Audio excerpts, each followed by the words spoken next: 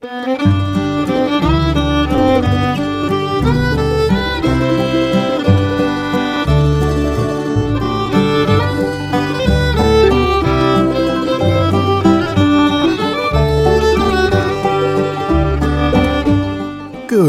morning, Oregon. I'm Finn J.D. John, FJ at OffbeatOregon.com, and this is the Daily Offbeat Oregon History Podcast. It's Monday, so this is an archive show.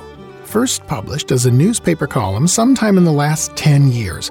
Thanks for downloading, and I hope you enjoy the show. This story was first published on May 6th of 2018 under the headline Deadwood Dick's Oregon Adventures, or Making Up Dime Novel Hokum. Here we go. Between the end of the Civil War and the beginning of the 20th century, the most popular form of fictional entertainment in America was dime novels. Dime novels were cheap paperback novelettes printed on pulpwood stock and sold for 5 to 15 cents each. They were pure entertainment, with no literary aspirations whatsoever. Plots were lurid and melodramatic, characters were clownish and overdrawn, and heroes and villains were painted without any shades of gray. Basically, they were pulp fiction before there was anything called pulp fiction. One of the most famous dime novel heroes was Deadwood Dick, a roving gambler, gunfighter, and white-hat con artist, very much in the style of television's Maverick, the ABC TV shows, both of them. Deadwood Dick was the creation of Edward Lytton Wheeler, a New York native who cooked up the character for his Philadelphia vaudeville theater and then used him in a series of 35 dime jobs published by the Beadle Brothers. Wheeler, of course, didn't make any trips out to places like Laramie or Cripple Creek or Roseburg to scout locations for his Deadwood Dick stories, so most of them are geographically ambiguous, and those that do specify real locations contain geographical howlers for the natives to scoff over. But they were great fun in an era before television or radio, and nobody complained much. Now, these old dime novels are hard to come by, and I have not been able to personally inspect all 35 of the Deadwood Dick stories, nor the 100 or so that followed, starring our intrepid hero's only son, Deadwood Dick Jr. But in his wanderings about the American West, Deadwood Dick does seem to have strayed into the Oregon country a few times. Deadwood Dick's Big Deal, or The Gold Brick of Oregon, 1883. The first time Deadwood Dick came to Oregon appears to have been in Deadwood Dick's Big Deal, or The Gold Brick of Oregon. In this one, Gold Brick is a nickname for a gorgeous golden-haired broad who owns a disreputable gambling house, kind of a Miss Kitty kind of operation, the bank of which Dick undertakes to break because he's recognized Gold Brick as his estranged wife, Calamity Jane, and the mother of their 3-year-old son. That would be, of course, Deadwood Dick Jr. At the end of the book, having succeeded in this little quest of spousal vengeance, Dick puts a cherry on top of his victory by winning sole custody of Deadwood Dick Jr. in a hand of euchre. That's right, we're gambling for custody.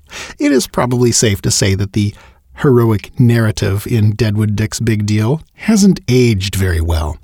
Although, who knows, it may have provided inspiration for one or two embarrassingly self-indulgent feature movies from the auteur era of filmmaking that was made by bitter, freshly divorced directors. Tequila Sunrise comes to mind. Deadwood Dick's Danger Ducks, or The Owls of Oregon, 1887. In Deadwood Dick's Danger Ducks, or The Owls of Oregon, the next Deadwood Dick story set in the Beaver State, our hero is actually Deadwood Dick Jr., he who was, on his previous visit to our state, won by his father at a gambling table and torn from the arms of his mother, presumably never to see her again. In spite of that bit of childhood trauma, he seems to have grown up fairly well adjusted, and when we join him at a campfire near Roseburg, he's a 20-something United States detective, traveling with his two friends, rough and ready mountain man Job Johnson and clownish African-American Nicodemus Noodle. At least he says it's near Roseburg, but he also says it's an hour's ride east of the, quote, famous lava beds, so who knows where he really was. Dick is there in not-so-hot pursuit of a murderer who's escaped from the state pen in Salem. The trail has gone cold. But as he's making plans to turn back, a strange forest girl with a head injury stumbles into their camp, and then 2 local horsemen join them for the night and around the campfire tell him of a gang of notorious bandits who have seized possession of an island in the middle of a lake, quote, some 10 miles down the valley, called Lake Sylvan. There is, of course, a rich mine of gold on the 2-acre island, and it's presided over by a dangerous damsel known to all of the thoroughly cowed neighbors as Lady Sylvan. Everyone who's tried to swim out to the island has been turned back or killed by the desperados there, who call themselves the Owls.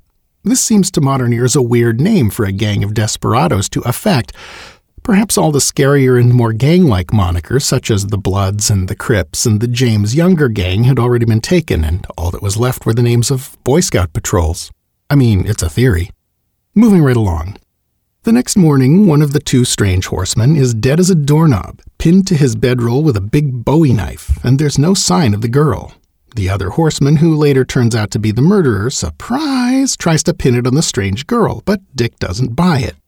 His interest piqued, Dick and his friends decide to join the locals in investigating the island by swimming out to it, disguised as ducks. That is, each of them wearing a dead, unplucked duck, staged with some quick and dirty taxidermy to keep its head from flopping around so that the island sentries would see not a bunch of invaders swimming ashore, but merely 3 ducks, 3 very tall, stiff, rigidly immobile ducks, slowly and silently drifting toward the island with their heads and necks gently rocking back and forth with the wave action like the masts of tiny ships.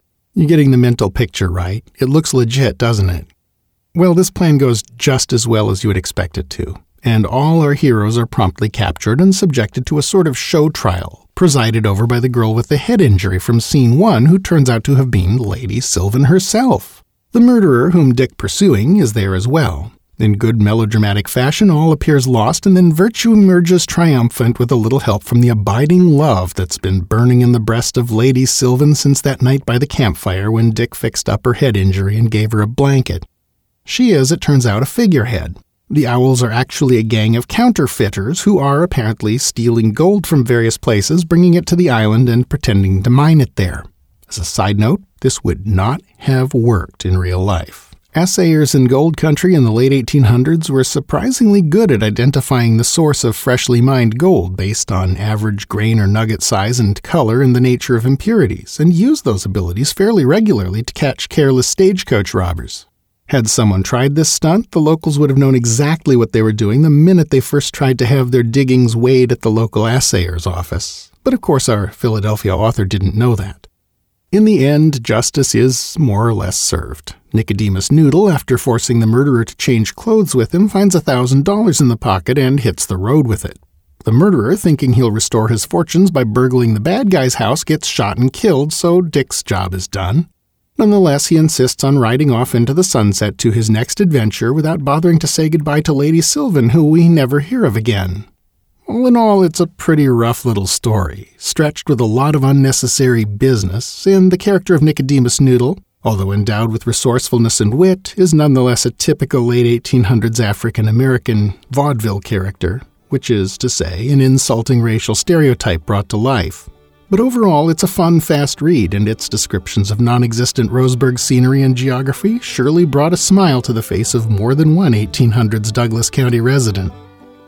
Key sources in this story included works by Chester Anders Fee, and of course, Edward Lytton Wheeler. That's our show for today. Thanks again for listening. This podcast is part of Offbeat Oregon History, a public history resource for the state we love. What you've been listening to is one of more than 500 stories originally created and published as newspaper columns in first-run syndication between 2008 and today. You can read them all at offbeatoregon.com. Other Offbeat Oregon goodies include an active Facebook page, a Twitter feed, a ton of historic photos, and a bunch more stuff, plus a book, including visuals for today's show and full citations to sources. All these things are accessible via our hub page at offbeatoregon.com. This podcast is covered under a Creative Commons license. For details, see offbeatoregon.com/cc. Our theme music is by the Atlas String Band and was written by Carmen Ficarra. Listen and download more at atlasstringband.com. Questions, critiques, ideas for a future episode? Email me at fj@offbeatoregon.com. Episodes of Offbeat Oregon History are uploaded around 6 a.m. every weekday, so the next one will be on your device and ready to go before you know it. Until then, go out and fill up the rest of the day with good stuff. Bye now.